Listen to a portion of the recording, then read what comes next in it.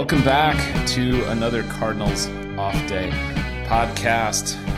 The Cardinals rolled into this off day with a big win, a little bit of a change of pace from what they've been doing lately. And we're here to talk about it, as well as the not so great games that preceded it. This is Ben Godar with me, as always, my good friend Ben Humphrey. Ben, how are you doing? Well, I'm doing a lot better. I did what I think a lot of people did last night, where I was watching the game and I just kept tricking myself into continuing to watch it because they kept kind of inching closer. And then in the ninth inning, I allowed hope to creep into my heart, only to have my heart broken by the end of the game. And so it was very good to have them come out today and just, really explode and kind of show what this offense can be when they get some hits with runners on base. And so that was a very cathartic victory today, and hopefully one that kind of opens the floodgates and sees a little more even production with runners on base moving forward. Yeah, and how many runs they need when Jake Woodford is starting, or frankly, how many runs they've needed when most anybody's starting so far this season. But Ben, we've had another week or so of games since we were last together. What have you learned? Well, I have learned that the impulse to approach baseball season like football season is very strong.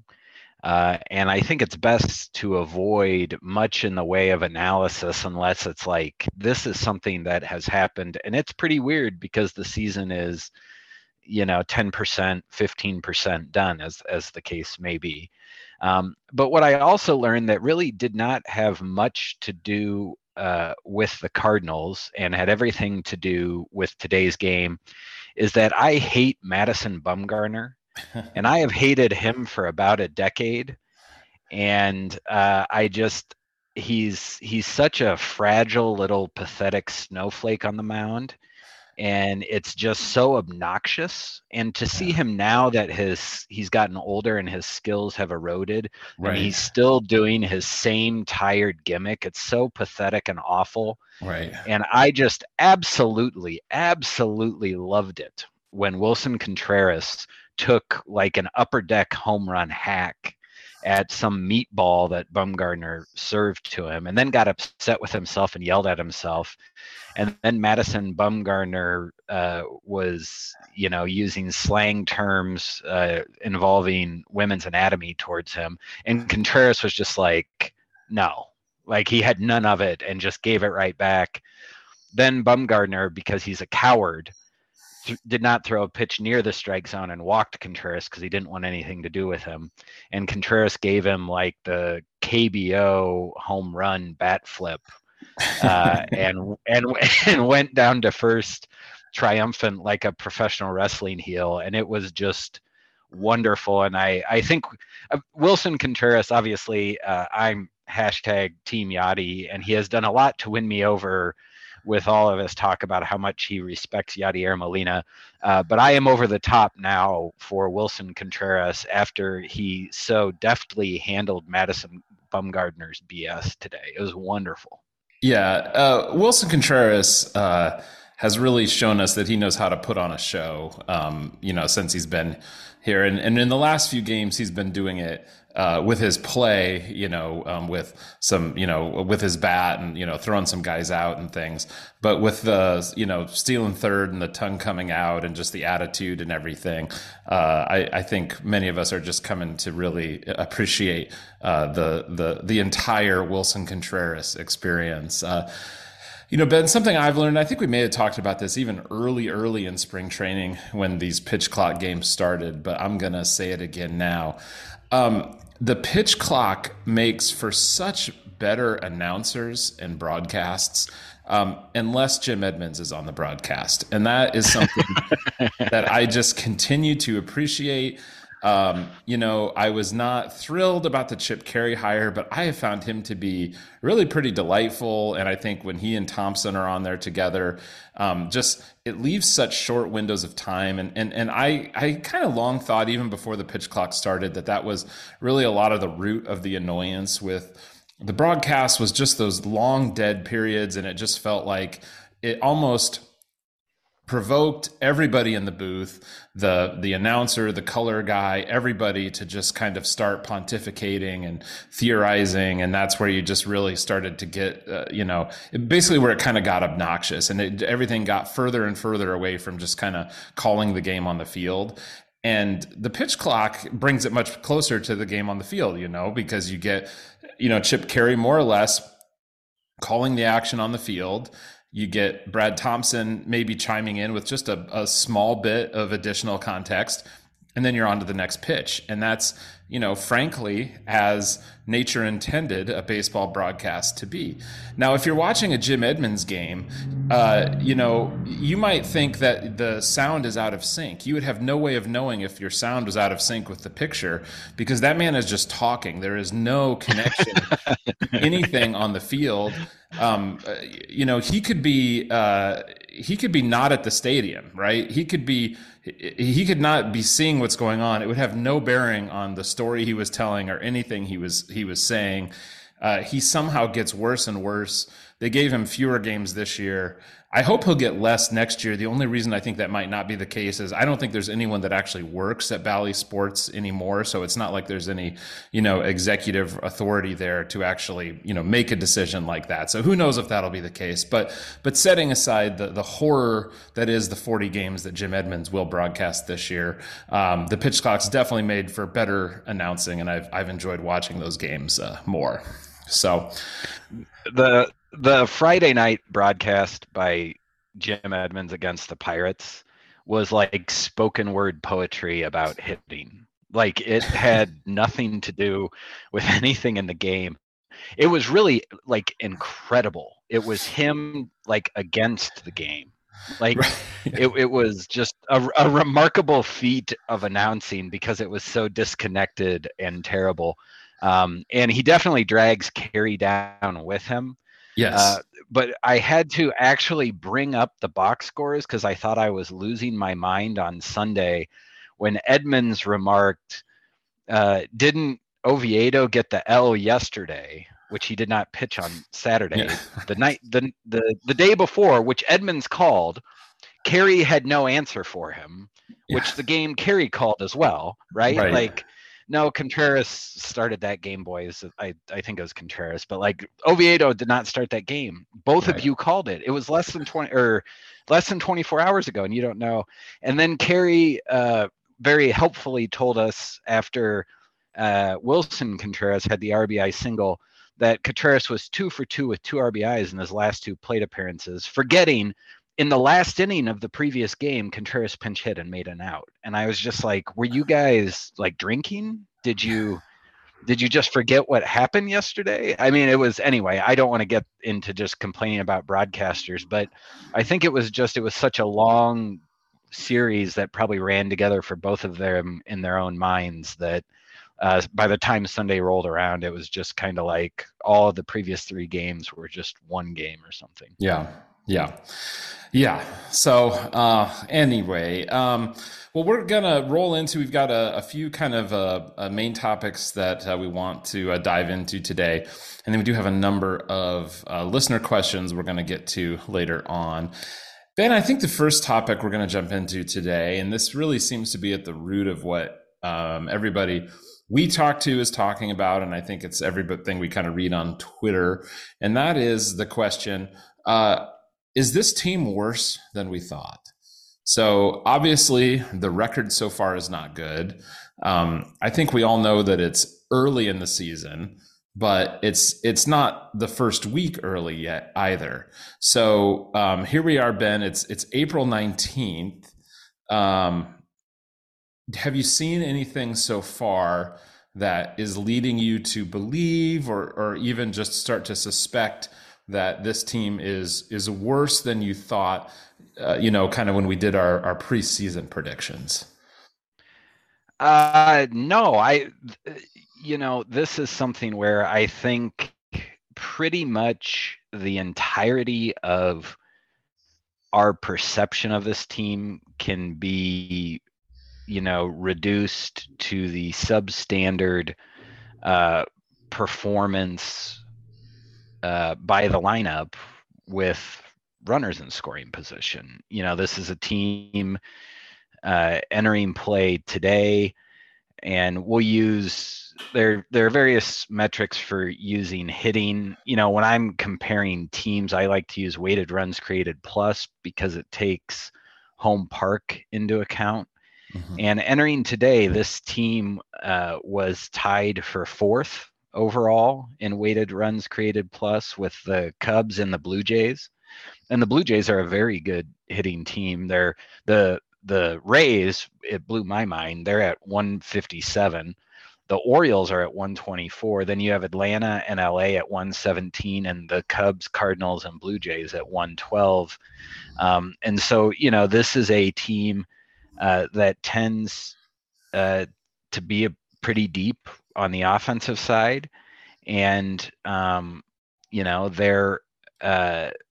their big problem then has been with runners in scoring position. And so they've underperformed in that regard, and it's, I think, led to some losses. And things have picked up the last couple of games against the Diamondbacks, and I think you're seeing more of what this team is and will be. And then the other side is the starting rotation has gotten knocked around and has not been good by any stretch. They're 20th in FIP because of their home runs, and they're a little bit better in terms of xFIP in the overall Major League Baseball rankings, where they're still not like good, but they're 16th, which is, I think, about where I anticipated they would be, was kind of in the teens. But then when you look at earned run average, which is the way a lot of folks, have kind of been trained to look at the team, they're the eighth worst in baseball in terms of earned run average. And so what you have to ask yourself is, is this team going to continue to be way worse than their fielding independent stats suggest when they have a good defense for the most part behind them? The outfield defense has not been very good, but I think, that's probably going to improve as the season goes on. But you have a very good, infield defense. And so I think you're seeing in terms of runs allowed, they have not been as good, but I think it's going to even out. And they'll be competing at the top of the division, which isn't very good at the end of the year. Yeah, and Ben, I looked at exactly the same stats you just looked at: weighted runs created plus, top 5, and no doubts in my mind they're excellent. Fielding independent pitching, they're right about middle of the pack, and totally agreed. And their xFIP is much better. ERA is worse, but I think they'll be about middle of the pack in pitching.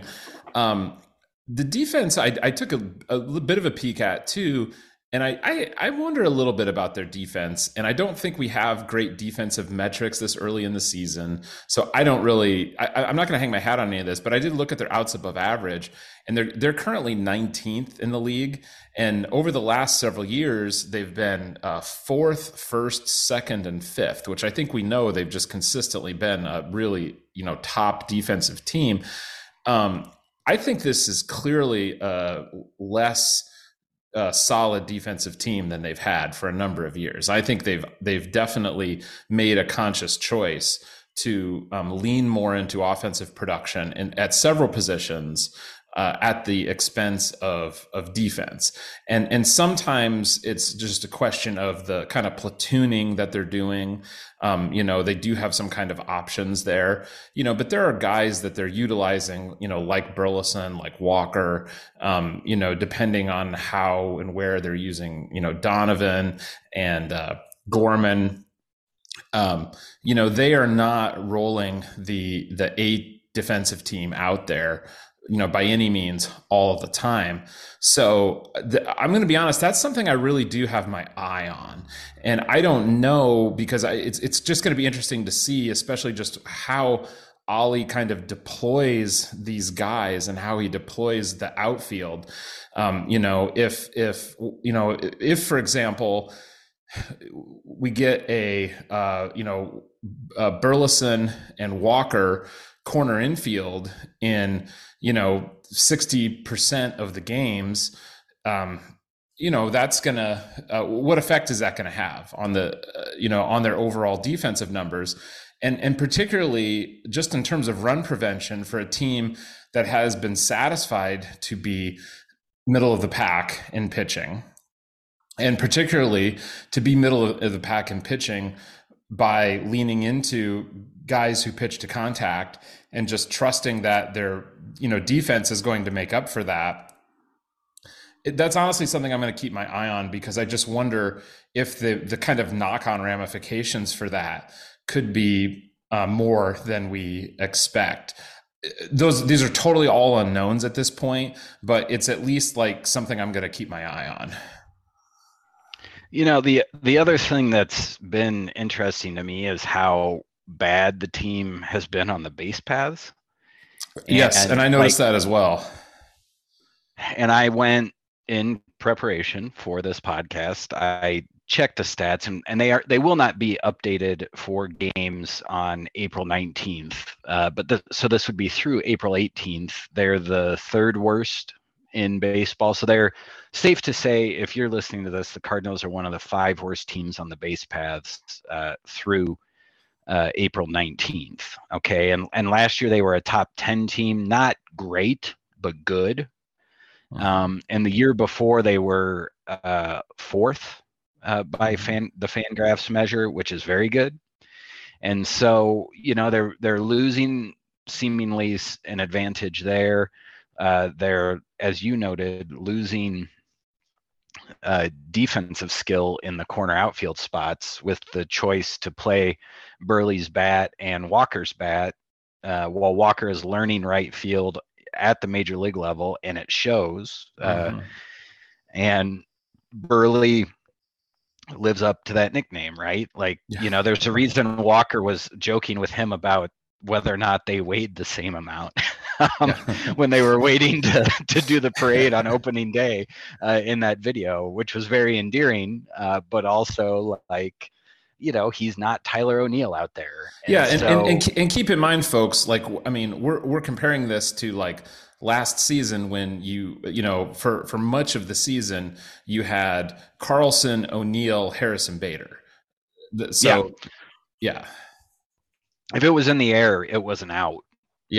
Last year, especially when Bader was out there. But even when you had, O'Neill, Nootbaar, right, and Carlson, and Nootbaar is of that class as well. Yeah, but when you move these elite corner outfielders because they can handle center, you think, and then you fill in behind them with a bat first player, you're losing defensive skill at 2 positions. You're losing defensive skill in center, and then you're losing defensive skill in left. And it also happens to be you're losing defensive skill in right, depending on the alignment.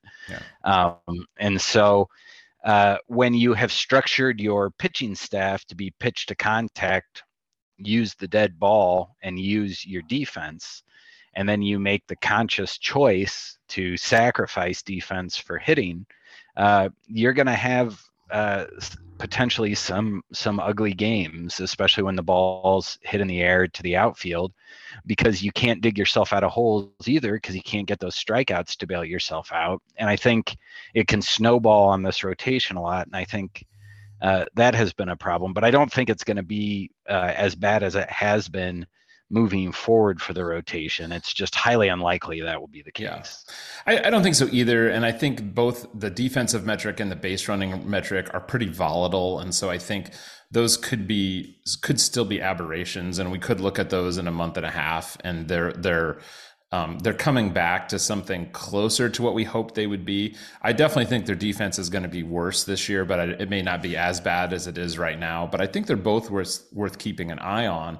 And I do think that if they stay kind of as bad as they are right now, and if the pitching is the kind of middling pitching that it just is going to be, I mean, this pitching is not going to get better than middling. You know, there's no version of this pitching staff that becomes a good pitching staff. That's just not in the cards. No. Even with elite offense, I don't think that this team is really much more than a very fringe playoff chance. If they need those, they need the defense and the base running. They kind of need those little extras there, to basically, Yes. to frankly, in the fantasy baseball terms, to punt pitching to the extent that this organization has punted pitching for the last, several years. So Ben, just kind of slight segue here, speaking about potentially punting pitching. What about Jordan Hicks? I think Jordan Hicks was incredibly frustrating to watch and terrible. Early in the season, really the last 2 days, he was decent. But before that, he was so horrible. But I also thought it was really, really weird how, some of the folks like at STL Today and some of the other St. Louis media establishment outlets just immediately turned on him, and especially when he exercised his right, given his amount of service time, not to go to the minors, to try to iron things out. And I saw like a bunch of commentary along the lines of like, hasn't been good since before COVID. I saw that, and this, that, and the other. And I was I was surprised to hear that, because I think that's 100% true, Ben. No, I don't think it is at all. I think it's wrong, and I think it's misleading. I think he's had a 72 ERA plus since before COVID. He's had a -1 wins above replacement since before COVID. He has not had a positive wins above replacement at any point since before COVID. I don't think he has been. He has not been. He literally he has not bobbed above replacement level at any point since before COVID. He was a very good reliever last year. And this is what folks are doing, is they're taking the starter and the reliever numbers. And I know it's a small sample size. I'm not here to say that. But the idea that he was not a good relief pitcher last year is just incorrect. He had a FIP of 3.06, an xFIP of 320. And, what folks have done is they've just gone and looked at that overall number, which is not pretty, but I don't think anyone thought the whole, and also as a reliever, opposing batters had a weighted on base average of 268 against him last year. Now that was only in 35 innings, don't get me wrong, but that was the 35 most recent innings before this year. He was bad when they did we're going to convert him as a starter at the major league level experiment, which was ill-advised, and had the results that a lot of people thought. But after they moved him back to the bullpen last year, he was a good reliever. And so this whole thing of like, we need to cut bait on this guy and get him out of the organization after like 6 innings pitched at the start of 2023, I thought was a little weird. Like, it looks very bad. Should he have accepted a minor league assignment? Yeah, I think he probably should have, although he would have sacrificed his ability to become a free agent if he would have done that. But I totally understand why the team didn't DFA him, and they're trying to help him work through it. And now we've got, 2 innings pitched of pretty good pitching, and I think he shaved almost 3 runs off of his ERA because it's that early in the season. I mean, if he puts I together, think it's down to 10 now. Yeah, So well, no, I was gonna say 8, but maybe it is 10. And so that's how early it is. You can be as catastrophically bad as Jordan Hicks was to start this year, and then you can reduce your ERA by 1/3 in two innings pitched worth of a performance. And so he throws over 100. uh, to me, everyone's been talking about his sinker, and I think teams have consciously tried to lay off of it because it just has so much movement. He's never really been able to harness it, and that has also had a negative impact on his slider, which was a very good pitch for him last year. When he really, in relief, kind of became the pitcher I think people thought he might be to an extent. And so, if he can get that sinker ironed out, he's a useful reliever and maybe even a good one. They need someone to handle the sixth and seventh inning. And, if Jordan Hicks is in that mix come June, it would not terribly surprise me because, relievers are very volatile as well. So I'm someone and I think the coverage and the kind of the Twitter reaction to him is probably causing me to be a little more like, hold on just a minute here. But I agree with the path the Cardinals are taking. That's not to say I think they should keep him on the roster until the end of the year if he doesn't improve. But I think cutting bait now is a poor choice because you would be losing someone who could help your team win games. But you would also, I think, be sending a message that other players might not like, that the team does not have your back if you have struggles over a small amount of time and a small amount of performance. And I think that's something that is also important to keep in mind is, players understand the game is peaks and valleys for a lot of people. And I think they are a lot more forgiving about guys who go through a rough patch or a slump than fans are, especially in the social media age. And so I think that's another dynamic that hasn't been given proper consideration in the Hicks dialogue to date.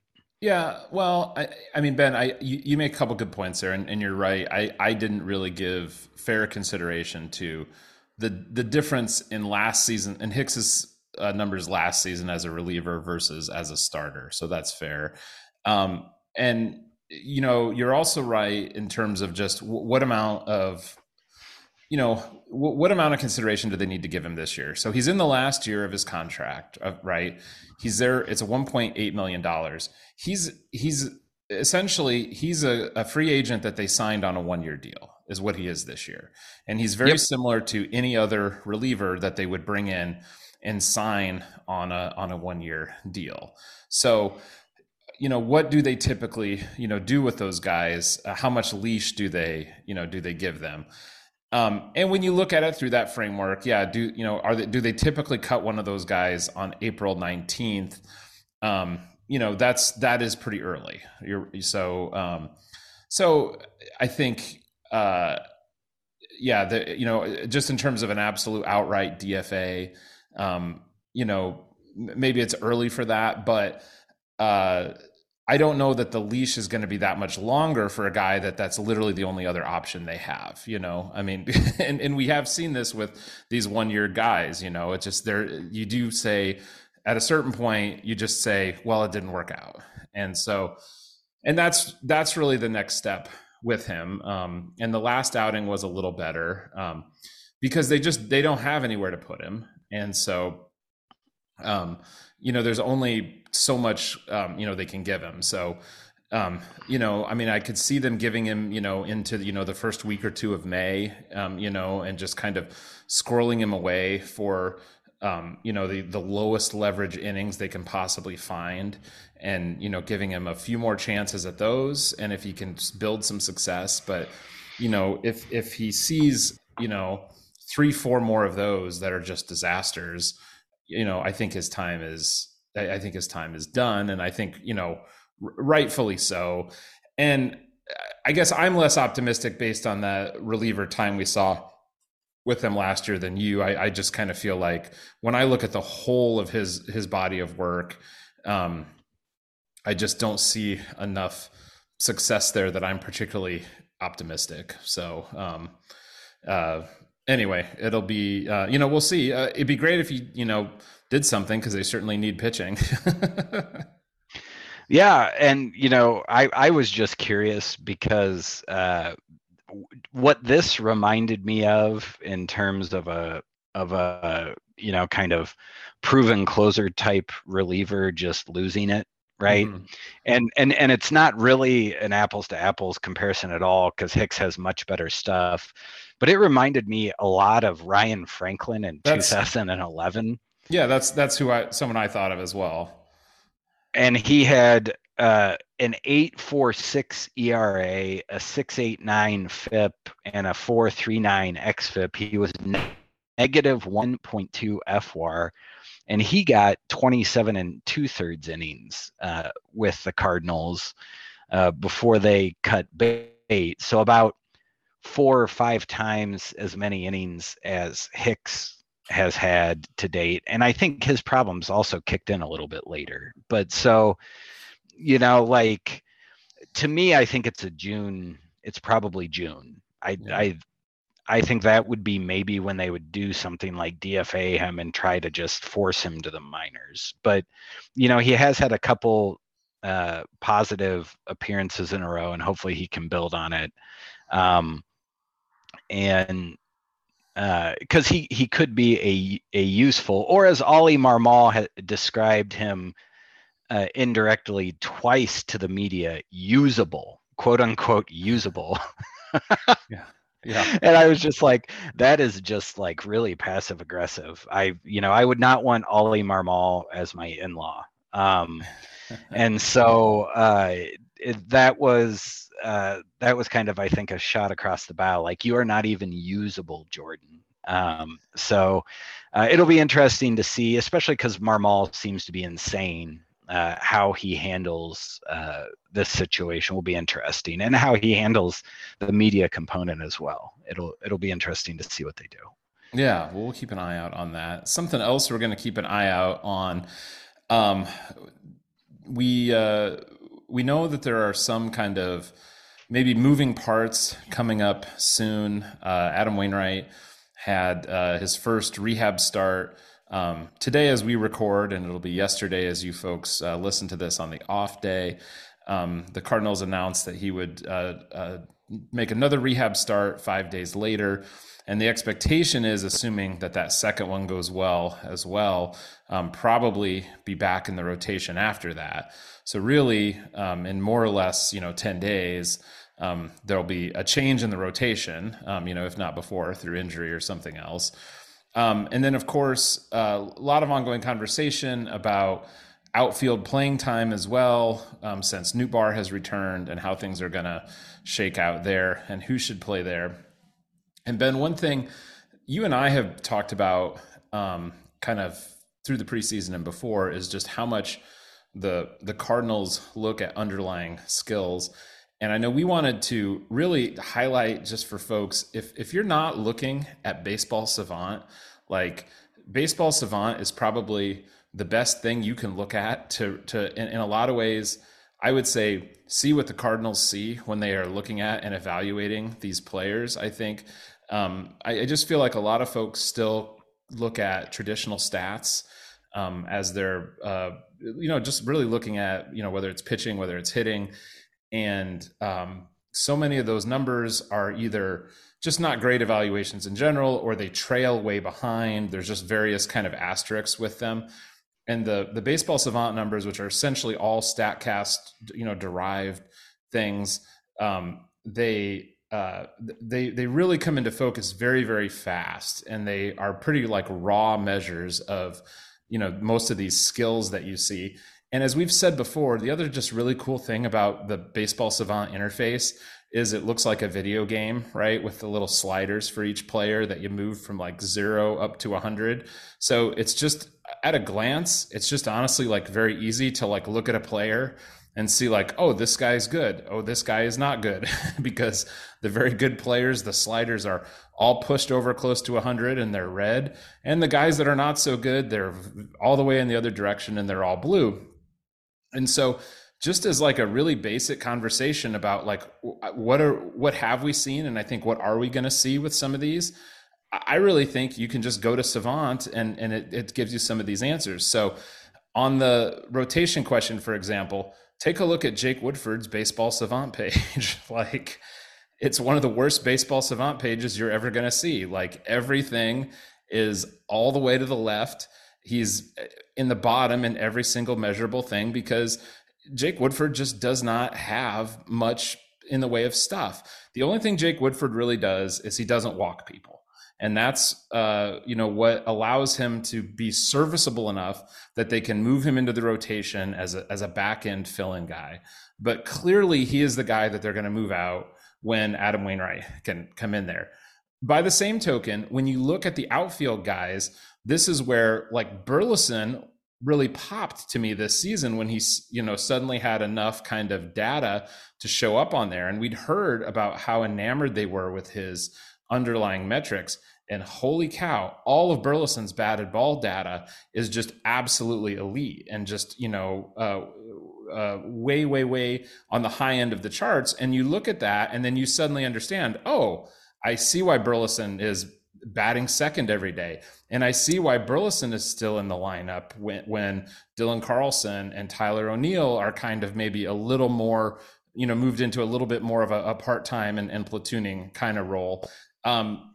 That's what the Cardinals are looking at, and that's that kind of underlying, the representation anyway of that underlying skill set that they're looking at. And it's also very informative if you're wondering why Tyler O'Neill is starting over Dylan Carlson. It's because he hits the ball really hard and runs really fast, and he hasn't been good in terms of fielding the ball yet this year.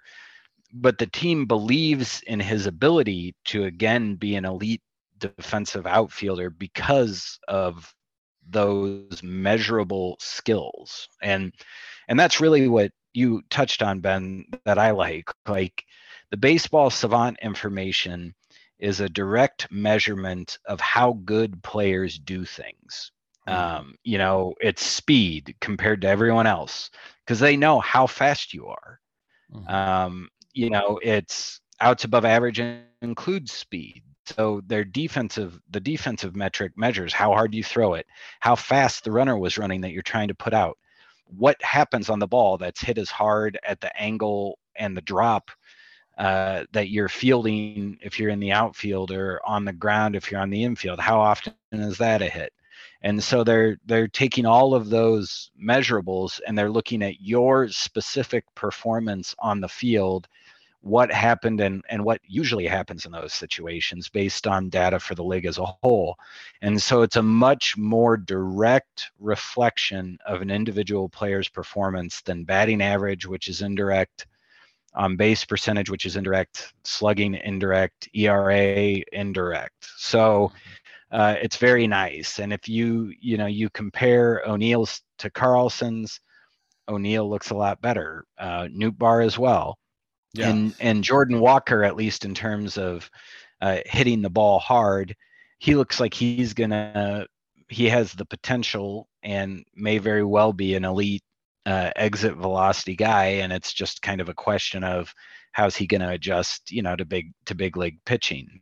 But so that's what the Cardinals are really using to make these roster decisions. And it's why it should not surprise you, when they say something like, the last roster choice was between Walker and Carlson, or, Burleson was already on the team ahead of Carlson because he hits the ball so much better. And so, if you're looking at all that and then you're thinking to yourself, well, why on earth would they not trade Carlson for Juan Soto? I don't really have that answer for you. But it helps you understand how they're assigning playing time amongst the current players and roster spots Yeah. among them as well. Yeah, take a look at Lars Newbar's 2022 Baseball Savant page. I mean, it is eye popping. It's one of the most, it's one of the best pages you'll ever see, and it's a real illustration of how it is that he, quote unquote, came out of nowhere. I mean, he was just elite at everything. I mean, he just blew everyone away, and that's how he went from being a guy that no one, ever heard of to being, a superstar of baseball who I believe has more Instagram followers than the St. Louis Cardinals official account now. And a guy I took a look on there at recently was Taylor Motter, who I have posted snarky things about from the Cardinals off day account when I have been frustrated at watching his, garbage defense and whatnot out there, and just wondering why this 33-year-old AAA player is on the team at all, which I still have questions about. But guess what? Taylor Motter has elite exit velocity, and also they just don't really have anybody else that they felt they could plug in as a kind of backup middle infielder, which is more of a just overall organizational depth deficiency is really the biggest reason. But really, I think that's what I see there that tells me, oh, that's why the Cardinals kind of went after this guy, and that's why they gave him the shot that he had. Is that's something that he is bringing to the table that piqued their interest and maintained their interest enough that he's still up there and he's still getting shots. So, Ben, shall we dive into some listener questions? Yes. All right. So, our top two questions, I'm going to group these together. Corey Peace asks, why do I keep watching this? And Greg Maturin asks, man, what the fuck? Ben, would you like to take those one at a time or together? You keep watching it because you love baseball, and there are highs and lows, and the lows make the enjoyment of the highs that much better. And you also love the St. Louis Cardinals for better or worse, and you would probably feel worse about yourself if you gave up on them in April than if you continued to watch them through an early season slump. Yeah. Moving on to the next question, which is from Jake Wright at BCN Jake. And Jake asks, why is everyone trying to read something into Flaherty's actions after getting pulled? Quote, competitive starter upset after getting the hook in big moment, end quote, isn't exactly news. I mean, have these people heard of Bob Gibson? Yeah, and I guess I haven't necessarily seen the folks who are reading into this. And by the way, I think I've got a ambulance or fire or something that's probably going to continue past my house here in a minute. So we may have sirens moving past here, Ben. So just a little extra color for our listeners at home potentially. I am not one for reading the emotions or the attitudes of players and then assigning anything to it. I just think that's ridiculous, frankly. I don't know. I feel like you can't, who knows what lies in the hearts of men, Ben? That's what I'm saying here. And it just gets into this weird place where it's like there's a right way to do things and there's a wrong way to do things. And it's just everything about that just gets kind of gross. And you know who I always think about whenever this comes around is, do you remember Aramis Ramirez? Longtime Cub and Pirate and Brewer, and I think he played for everybody in the Central except for the Cardinals. And if you recall, he had this just really like laid back demeanor. And so like he wouldn't, like if he misplayed a ball or if he struck out or something, he never was like demonstrative. And people would, you would see fans like say he was like lazy or he didn't care, or he got that kind of thing like hurled at him all the time. He was an incredible player. I mean, he was not like a Hall of Fame player, but he was a Hall of the very, very good player. and he never deserved that. He was a great player. That was just the way he was as a person. And frankly, he was probably a much happier person than somebody who runs hot and cold. I'm sure he was a much more pleasant person to be around than Madison Bumgarner. So like so anyway, I don't care how people read Jack Flaherty. I think Jack Flaherty should react however his emotions lead him to react, and nothing wrong with it. I think Flaherty had a really good quote after the game, and it was along the lines of, and the media feeds off of this too, or looks at this and tries to feed it, right? Like, Yeah. They are influenced by comments on social media, that type of thing. Yeah. And Flaherty said something along the lines of, I want the ball in my hand. I don't want to be pulled out of the game. If you want to be pulled out of the game in that situation, you probably shouldn't be playing Major League Baseball or something along those lines. And it's like, and we've talked about this before, Ben, that all of these guys, at some level are insane. They are not wired like normal people. Right. And none of these guys are like, oh, I hope I don't go into the game today. Please, coach, pull me out. No, none of them are doing that. They all want the ball if they're a pitcher. They all want to be in the batter's box if they're a hitter, because they feel like they can get a hit to help their team win, or they can get outs to help their team win. And you see it over and over again. And do I think it's unprofessional, some of the reactions? Like, in particular, I think Max Scherzer is a lunatic, and that's why he's going to the Hall of Fame. But like he'll scream at the manager, or like stare him down, that type of thing. And it's like, oh, that's Max Scherzer. And someone who's listening might be like, well, he's a Cy Young Award winner, he deserves it. Well, do you think his mentality was any different before he ascended to the highest ranks of the game? No, it wasn't. Right. But that's okay. There's also, Cy Young winners that don't have that mentality. And there's also, and there's also like John Rocker, who'd had that mentality, who was, garbage. Right. So it just gets into a weird place when it's like, we decide and also it's like, it's in HD now, and you can see just how annoyed he looks. And they have way more cameras now, like you can see how sweat and pine tar it was on his glove. Yeah. Right. Like we get a much clearer view of how unhappy a guy is after he's been pulled out of the game in this day and age. And so I like the analogy to Bob Gibson, who was infamously salty and did not like to be pulled out of games either.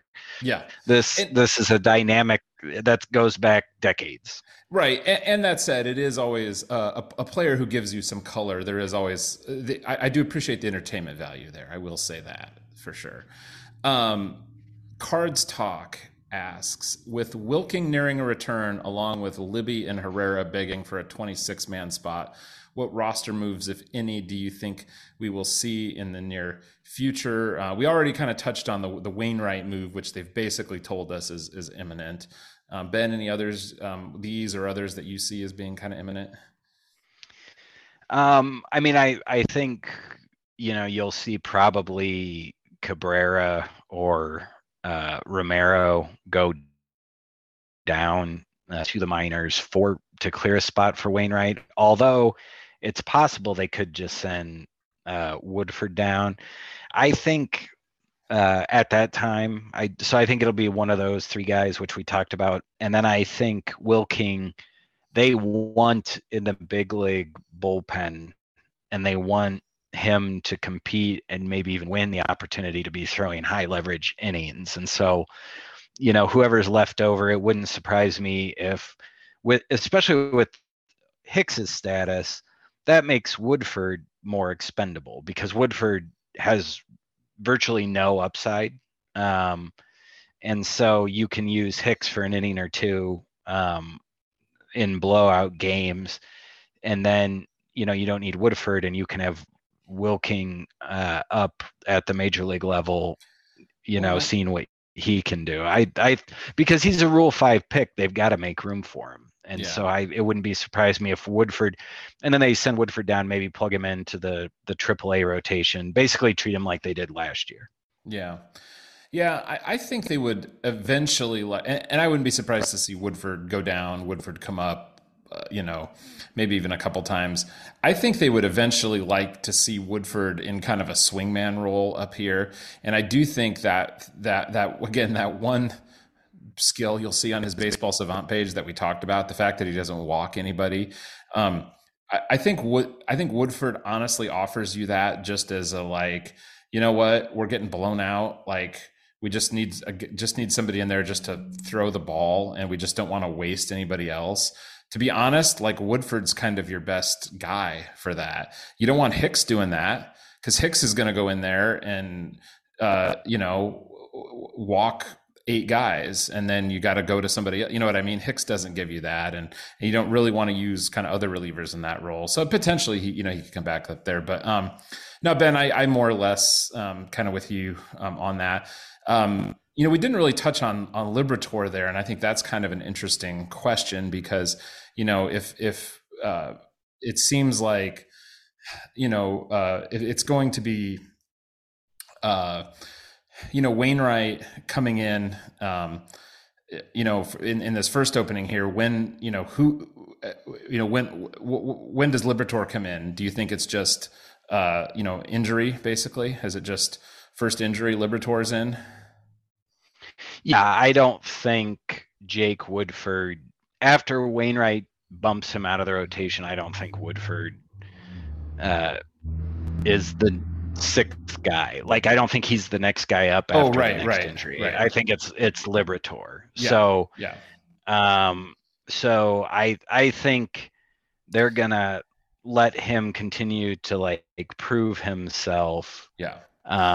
And and go from there. So yeah, I think that's probably about right. Well, and I mean, unless Flaherty goes back to that 30% walk rate, I mean, that was the only thing that looked like it could maybe be, doing that. But otherwise, I mean, I think, the other guys in the rotation are not going anywhere, unless there's an injury. So, yeah.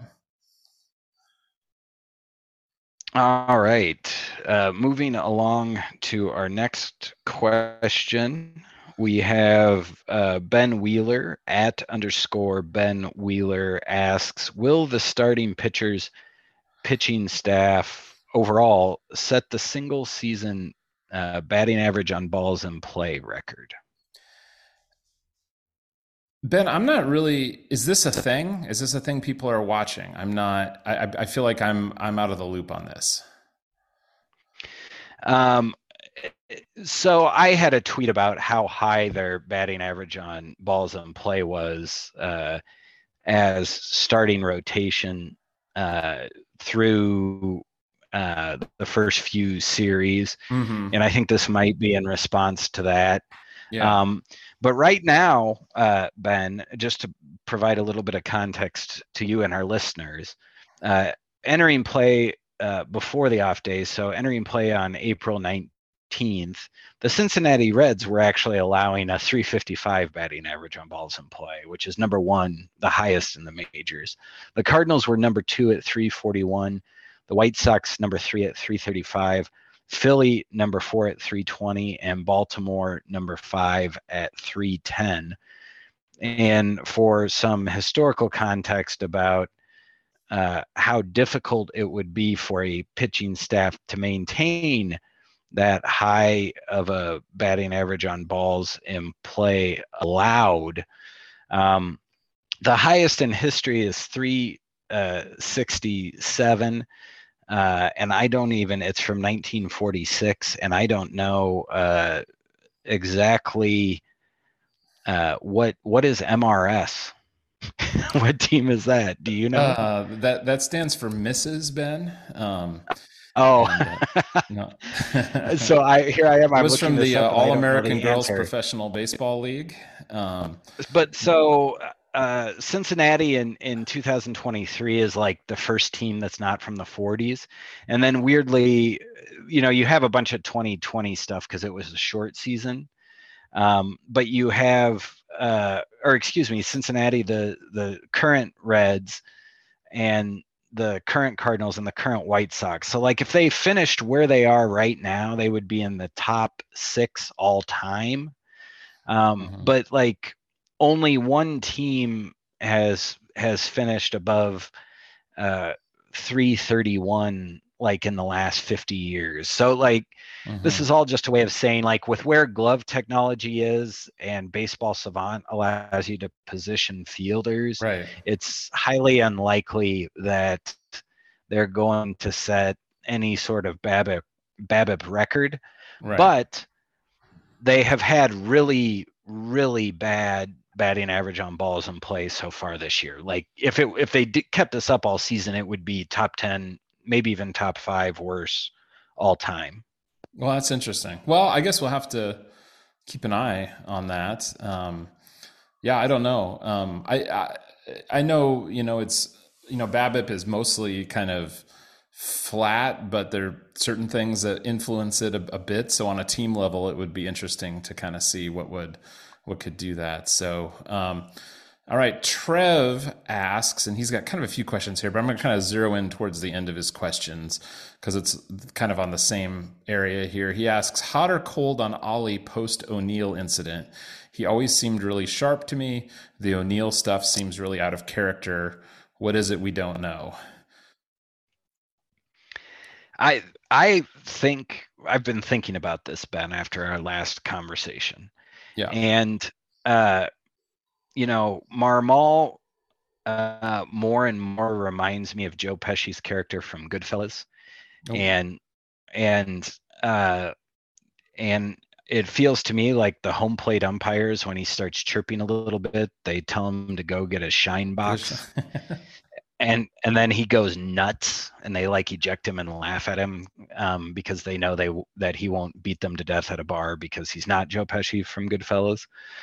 But all of this seems to me, it really makes me wonder, what is Skip Schumacher, excuse me, an Ollie Marmol whisper? Like, was he able to like kind of keep him ratcheted down a notch or two and interact more with players and kind of handle that clubhouse better as a diplomat than what Marmol is capable of? Like, what was Skip Schumacher's role, and how important was he to Ollie Marmol's success as a manager last year? Sub question: how important was Albert Pujols, his landlord and business partner, in performing some of those same functions? Where, like, if you're a player and Albert Pujols comes to you, what do you say except like, yes, sir, I will try harder in the future to be at your expectation level for me. Like, See, you know what I'm saying? I know what you're saying, Ben. And the problem is I have two contradictory impulses at the same time right now. Because I have the first impulse, which is just that, like, I'm not in the room with these guys. I don't know these guys. So I just, like, I hate to speculate about their interpersonal stuff. So I really strongly have that impulse. But then I also have the thing where, like, every vibe I get from, like, Ollie, and just based on, like, all of these things that keep happening, lead me to exactly the same conclusions that you're saying right here. So, like, I don't know. I mean, I just kind of, like we talked about, just it just seems like there's just a lot of conflict, with, whether it's with CB Buckner, whether it's with all the staff leaving, whether it's just these kind of, the feud with O'Neill, just the kind of the coarseness with some of the things he says about the team. And you make a good point. It's definitely, the tenor of it has been different this year. And is it some of those personalities that aren't there? Is it just that, aren't we all on our best behavior our first day, our first week on the job? And isn't there a point then where it's like, okay, I'm settled in and maybe I'm gonna, be my full self now or whatnot? I don't know. And I do, I I still, I do think, Ollie does a really excellent job, I think, of managing the roster and, putting guys in good positions, leveraging platoons, just a lot of that kind of stuff, better than Schilt, a million miles, of course, better than Matheny. So there's still a lot of positives I see to kind of Marmol overall. So I just keep hoping that some of this kind of interpersonal conflict stuff is gonna not linger or not become the sort of defining thing of him, because if it is, I don't think he's going to be around for a very long time. Well, it seems like Mozeliak and DeWitt are much quicker to cut bait on their failed hires as manager after Matheny. Like, Yes. they let him tank the franchise for a few years, cost them multiple postseason series, and then with Schilt, it was just like, you're out here. And Yep. so if you're Marmol, you I would think would be aware of the fact that they seem to no longer care about giving you as many opportunities as possible to succeed. So Oh yeah. hopefully the early season is just kind of a weird anomaly for his tenure as manager, and it lasts many years and is very successful. Yep. We have a question from Sachin Parikh, and Sachin has two questions. Jordan Walker has a clear area of needed improvement, ground ball launch angle. Given the outfield depth, should he get some time at AAA to work specifically on this? What do you think?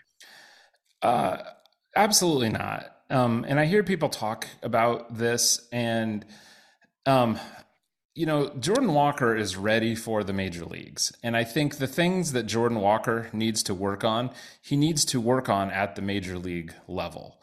And so, and frankly, like, we haven't seen that much struggle out of Jordan Walker, right? I feel like folks are a little, quick on this. It's like, he performed very well like his first couple weeks, and then we saw about a week and a half or so of not such good performance, and it's like, oh, maybe he should go down, right? Like, give the man some time. He's 20 years old, and really it seems like what it comes down to is like, oh well, maybe he's needs to work on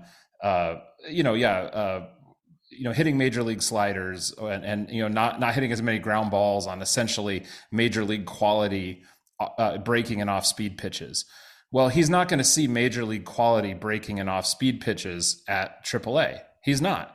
If you send him to AAA, he's going to go, travel to, lovely cities like Des Moines, Iowa, and, crush the ball into the night and just travel around for a while. He's not going to get the benefit there. And I think there's just this misconception that, like, you can go there and fix whatever it was and then come back, and then you're just magically at this higher level.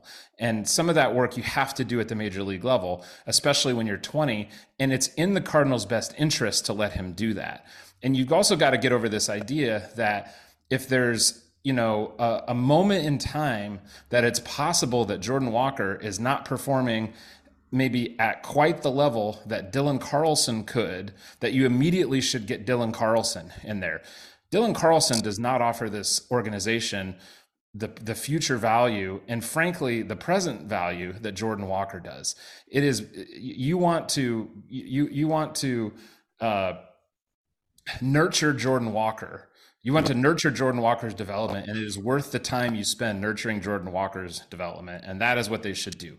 Now, if it were to get significantly worse, and if it were to just, really, really, obviously there's a point where that changes, right? There's a point where if he's just completely lost, if he's just completely frustrated and overmatched, yes, then maybe, you do kind of send him down to reset. But we're nowhere near that. That's what I would say to that question.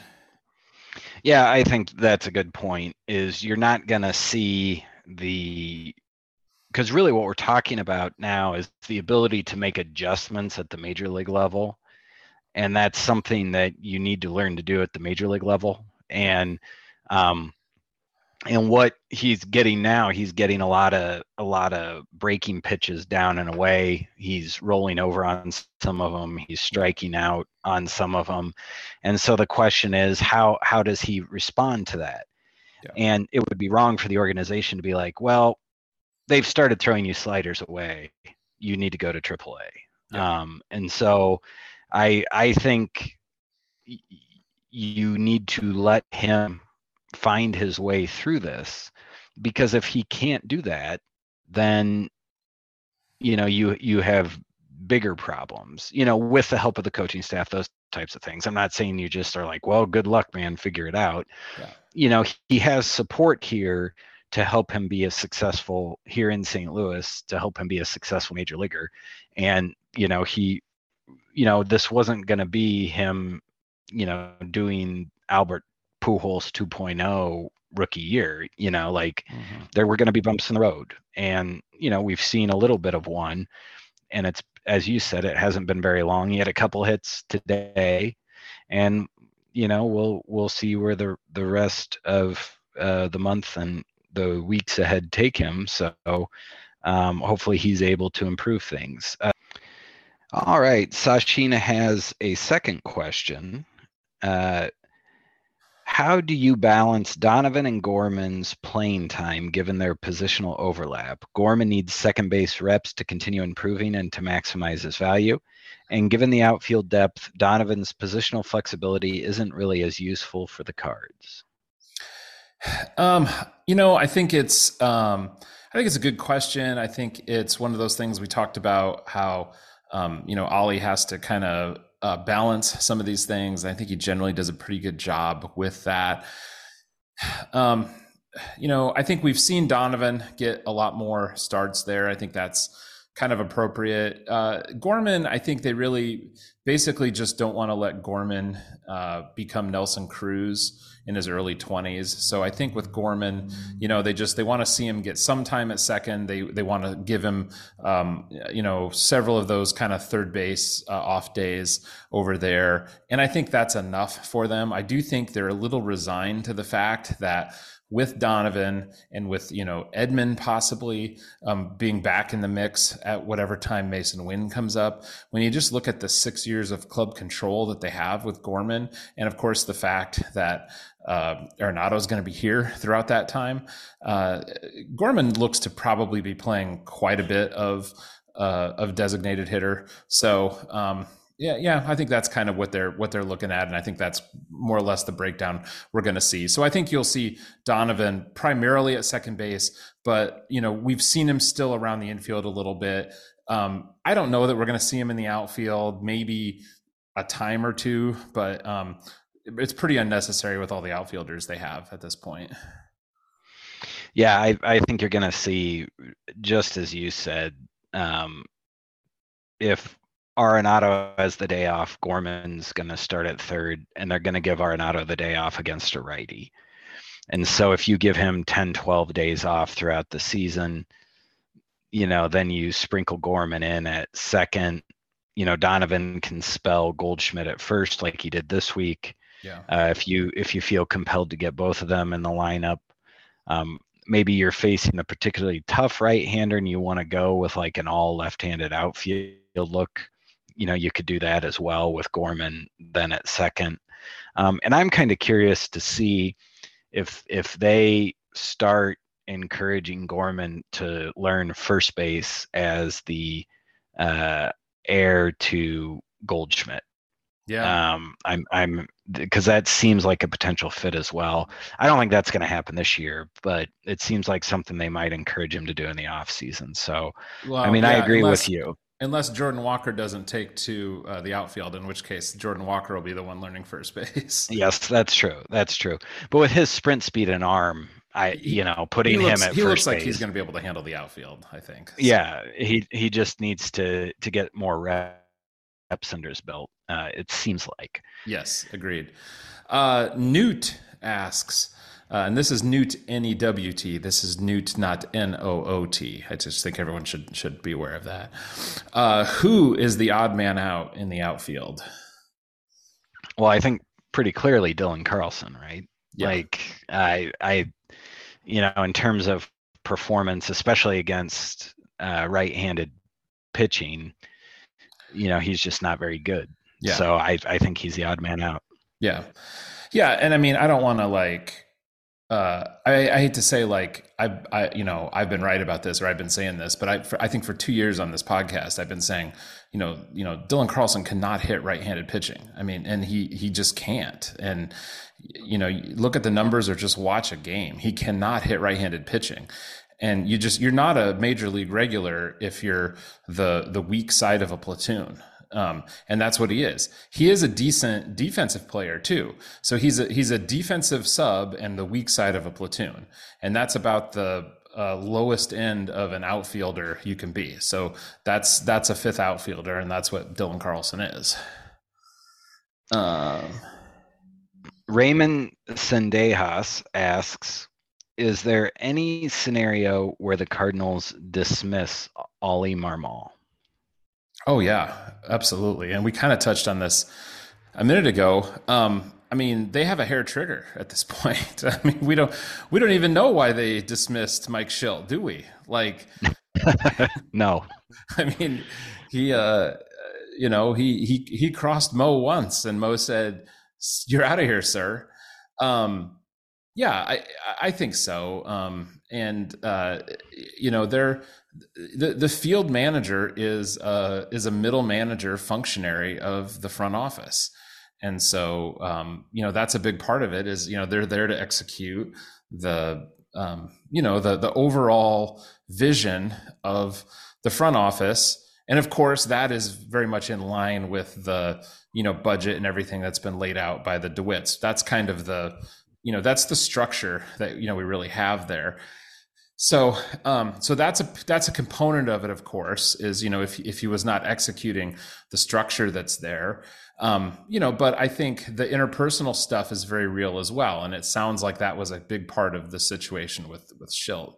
And so, if he is causing significant friction with the other employees, things like that, I don't think they would hesitate to let him go. So yeah, I think there's very much, I don't think it's imminent by any means, but at the same time, if he were to do something egregious, I think they could act very quickly. And so after what we saw with Schilt, if something happened quickly in a moment, I would not be very surprised to see on my Twitter feed there's a news conference at 3 p.m. today, and that's what it was. What about you, Ben? Yeah, I think it would have to be something more in the traditional human resources sense, like with apparently what happened with Schilt for them to get rid of him. Right. I can don't confirm think that like Ollie Marmol worked here from this date to this date. Yes.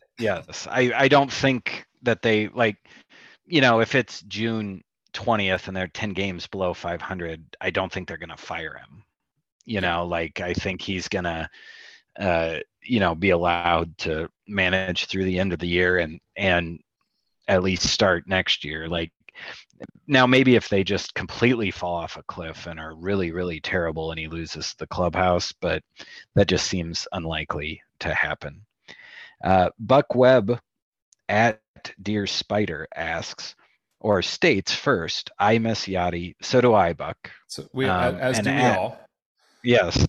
And Buck asks, will Iowans still be able to watch the Cardinals in July? Or do you think it will be better once Bali goes belly up? I mean, I think any of us would be lying if we said we knew what was going to happen with the whole kind of regional sports network thing. It's pretty unusual and it's pretty unprecedented, but I tend to think that there will be a method preserved for us to watch the games. It's just not necessarily going to be your preferred method or necessarily at the price point that you want to pay. And that's something too that I think And frankly, I think over the years has gotten a little bit lost on folks and is sometimes a little bit misstated. The reality is like you can watch the games. And I hear a lot of people, sometimes people say like, oh, I can't get the games. It's like, well, you can. You may not want to pay, you know what I mean? Like you don't want to pay $70 a month for DirecTV Stream, which is the last like streaming service that still carries them, but it's there and you can pay for it. And it's, you know what I'm saying? But sure, Bally could go off that service and it could go away there. It could definitely completely go away. I tend to think it will remain available somewhere. It could be weird and super user unfriendly and cost prohibitive for many people, but I think it will probably exist in some form. So, and just to bring everyone up to speed, Diamond Sports, the Sinclair subsidiary that owns the regional sports networks that used to be Fox Sports Midwest, they sold the naming rights and rebranded as Bally. We have Bally Sports Midwest. They have missed some payments, like to Cleveland. I understand they missed payments to the Padres. They missed payments to the Twins. I believe they have cured their payments to the Padres, but they may be trying to restructure the contracts with the Guardians and the Twins. And this is why that article that was on like Fansided or some other nonsense, Bleacher Report, something like that said the Cardinals would be in trouble because of their high ratings. No, the Cardinals are not in trouble because of their high ratings. Diamond is going to make the Cardinals payments because the Cardinals have high ratings and they can generate revenue through ads on Cardinals games. And they're going to want to keep the Cardinals. Now, the wrinkle that is interesting to me is there's reporting that some of the larger creditors want them to focus on, the cable, but then also a streaming platform. Well, they don't own the streaming rights for all the teams that they own the cable broadcasting rights for.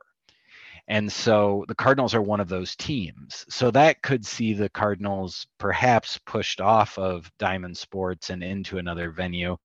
But it looks like they are still trying to maintain a viable business. And I think as long as they are doing that, a team like the Cardinals that has such high cable broadcast ratings seems like it would be one that they would want to hold on to. So all of this is to say, I think the blackout is probably going to stay for folks living in Iowa if you don't subscribe to cable. Yeah. All right. DeWallet Inspector asks, what needs to happen to rid the organization of the pernicious let them hit it mindset that has resulted in a staff of low K mid-walk pitchers? Strikeouts need to become cheaper. And as the DeWallet Inspector, I'm sure you understand why. Well, Ben, I'm somewhat more hopeful than you. I do wonder if this year might be the tipping point. And I wonder if between and it's early, but the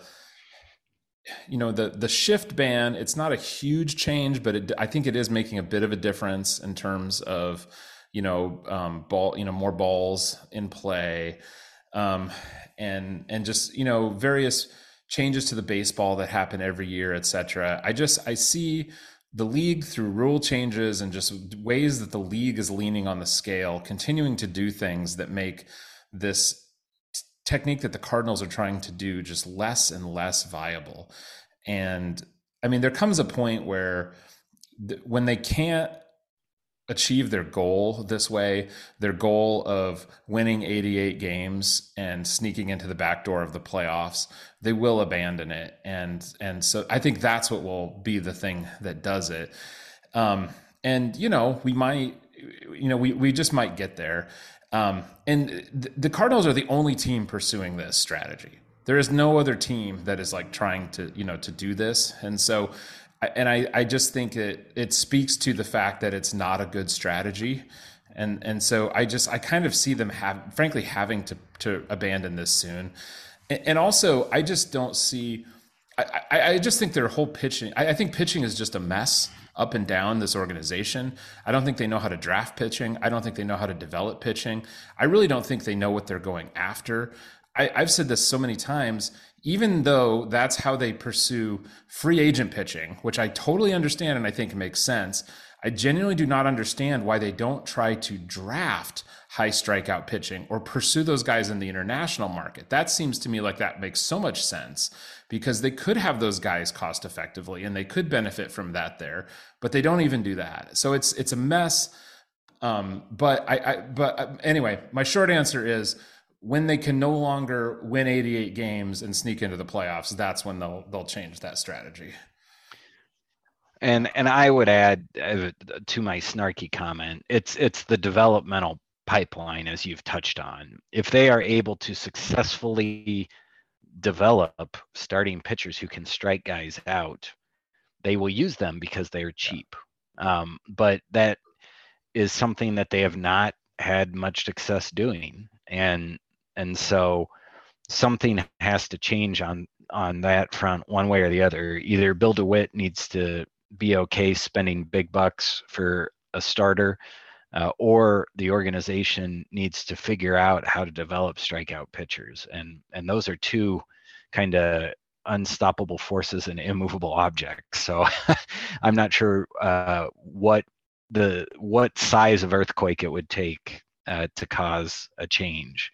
Now I am going to ask this question, and I'm glad, because we have my partner, Ben Godar, the former author of Retro Birdos, an expert on things such as this. Lefty at Redbird Husker asks, who's your favorite obscure player in Cardinals history? My favorite player as a kid was Andres Galarraga, and I am fascinated by his brief stint with St. Louis in 1992. Yeah, I love this question too.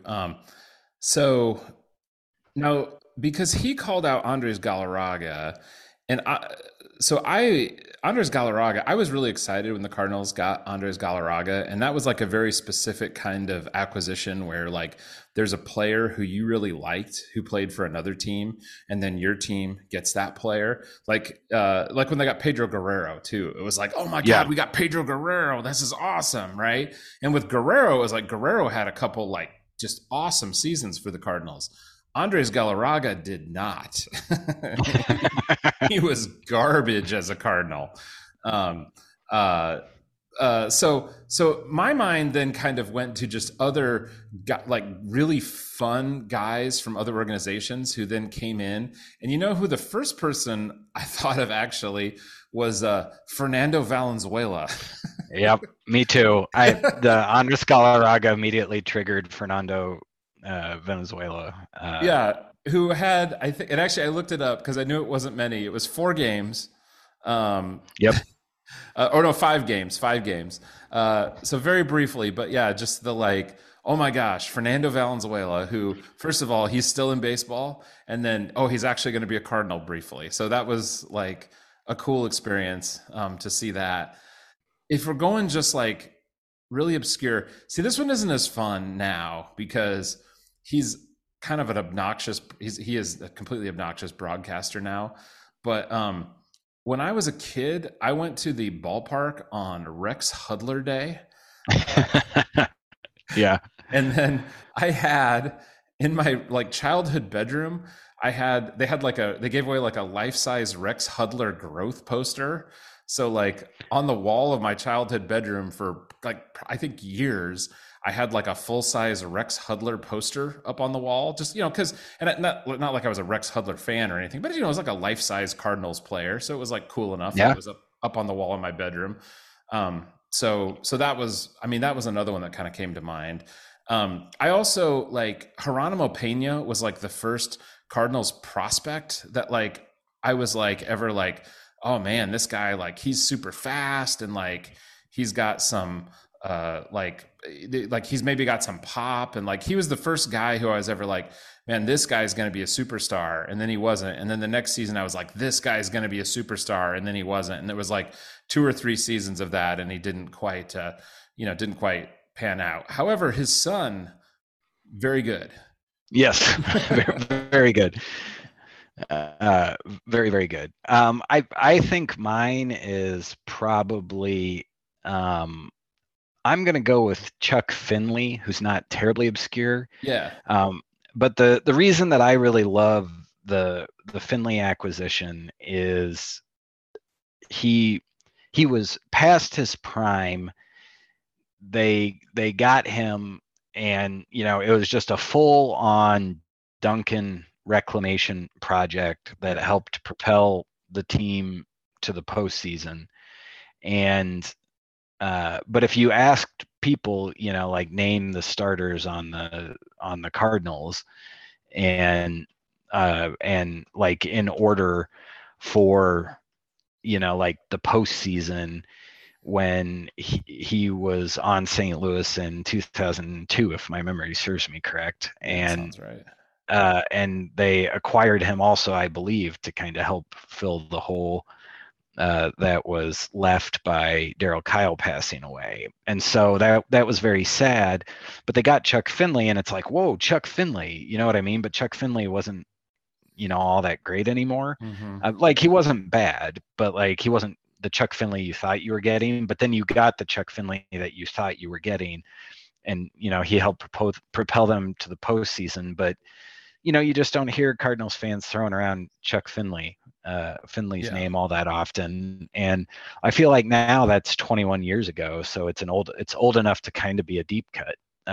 And also, that's the year that they acquired Rowland. So we can tie it into Scott Rowland's Hall of Fame election in an indirect way, because he was on the Cardinals when they acquired him. So I'm going to go with Chuck Finley as kind of an obscure Cardinal that I was excited when the Cardinals got, primarily because of the video games that predated that trade, like the 1990s like video games where you could play with Chuck Finley, and I probably thought he was better than he was because of his video game ratings. Because Lord knows, I wasn't seeing the Angels or Cleveland play very often. So so I think my familiarity probably came through like Sega Genesis World Series baseball and stuff like that. Yeah, absolutely, absolutely. Well, and how could we not mention, Bobby Bonilla, who, yeah, like very, very insignificant Cardinals career, and yet his absence became like the most significant thing in Cardinals history. He's kind of the Wally Pipp of Cardinals history in some ways. Definitely. So anyway, great questions, everybody. As always, thank you so much. We love getting questions and having a chance to interact with everybody. So you can always send those to us. Twitter is the way most folks do that, at Cardinals Off Day. You can also email us, cardinalsoffday at substack.com. Ben, let's go ahead and wrap things up. What are you going to be looking for? I'm going to be looking for the ripple effect of DeYoung's activation to St. Louis, both in terms of creating a roster spot, who goes down as a position player, but then also how they use DeYoung. I've got a pretty strong guess. I'm sure you do. But then also how are they going to use him? It sounds like, from the reporting today, Jeff Jones indicated that it sounded like the plan is to use Paul DeYoung as a shortstop, and that they would move Edman to make room for DeYoung when they started him. So it really kind of sounds like maybe he's going to be used against lefties, and he and Edman will be the middle infield against lefty starters. And so I'm interested to see how that plays out. And of course, pulling for Paul DeYoung, but not holding my breath on how well he will play this season. Yeah. And I always pushing back against the Paul DeYoung haters. Obviously, the end of his St. Louis career has been not good, but I think, assuming he's worked out some of the weirdness he had in spring training defensively, has remained a very strong defender through his career. and a defender who can play shortstop, who they do not have other than Tommy Edman, and frankly they need. So just from the fact that he can play shortstop, should be on this team, and and hopefully can even just hit a little. I mean, every baseball team since time immemorial has had a guy who can play shortstop and not hit a lick at the end of the bench, and I think Paul DeJong will continue on in that tradition in the final year of his time with the Cardinals. Ben, I'm going to be watching the Atlantic League a little bit and keeping an eye on this designated pinch runner thing that they decided they're going to try, just because it is reminiscent, of course, of Herb Washington in the 1974-75 Oakland A's, which, if folks don't know this story or aren't familiar with this, Charlie Finley, the kind of lunatic owner of the A's of the mid-70s, had a sprinter by the name of Herb Washington on the team for a little over a season. Herb Washington was only used as a pinch runner. That was his whole job. He had never played baseball before. And so it was literally just, it would be awesome. What if we got a world-class sprinter on the team and we just brought him in as a pinch runner? I bet he'd steal like 1 million bases and we'd be great. Didn't exactly pan out that way, but they tried it. He got into 105 games. He stole 31 bases, but he was caught 17 times, because it kind of turns out that, stealing bases is not just about being really fast. There's a lot of other sort of skills there too. And he, by all accounts, he worked at it and, tried and, was, improved in everything, but ultimately, was not really successful enough to make it worthwhile. So, it's kind of been tried once before without great success. So I'm really curious to see how that essentially really the same idea pans out, league wide here in the Atlantic League, the incubator of crazy ideas that sometimes then do make their way all the way up to the American League, or the American League, the American League and the National League, the major leagues. Ben, lastly, do you have an off day recommendation for folks? I do, and in keeping with kind of our encouragement that folks check out Baseball Savant, I thought earlier in the week, Katie Wu at The Athletic had a good article. Its title is "Why the Cardinals Are Sticking with Tyler O'Neill in Center and What the Metrics Say." And it walks through what the Cardinals see in the player's underlying skill and why they think Tyler O'Neill has the potential to be an elite defensive center fielder. And I thought it was a very interesting article, and one that would be of particular interest to Cardinals fans wondering how the Cardinals are going about their decision making with respect to who plays where in the outfield. All right. I've got another book this week. I'm reading "Winning Fixes Everything" by Evan Drellich.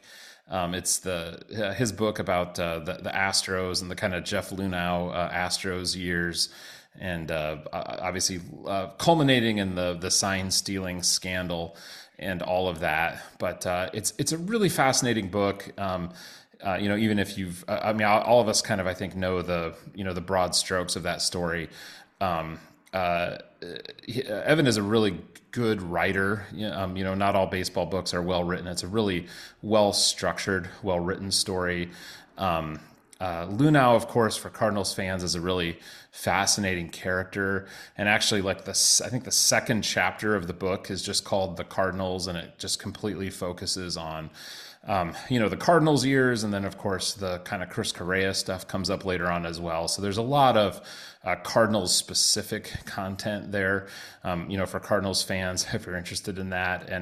And beyond just being about like the sign stealing itself, the book's really about just this group of kind of McKinsey swine who work for these Fortune 500 companies and third world dictators, and basically this philosophy of pursuing every edge they can, and every gray area, with kind of no regard for the norms or morals or anything, and just kind of where that leads them. And the sign stealing is kind of the thing that ultimately gets them in trouble, but it was just kind of part of the the culture of the whole organization. So, it's honestly, I feel like this is probably a book that like people are going to be reading in just like business classes as well, because it just honestly is kind of just interesting, just in regards to how an organization can almost rot when that's kind of the philosophy of it, even when it's having success in a lot of ways. So, all right, Ben, anything else for folks before we wrap it up? No, I think we all agree that we are hopeful the Cardinals will play a little bit better baseball in the weeks ahead. Although this West Coast road trip coming up is not going to be an easy one, so we might be getting into May, still not sure how good this team actually is, and that's a little worrisome. Yeah, agreed. It's always nice when the results on the field match the advanced metrics we're looking at, because then people don't think that we're lying. Yeah, that's very true. So, all right. Well, thank you, everybody, and we will be back with you on the next Cardinals Off Day.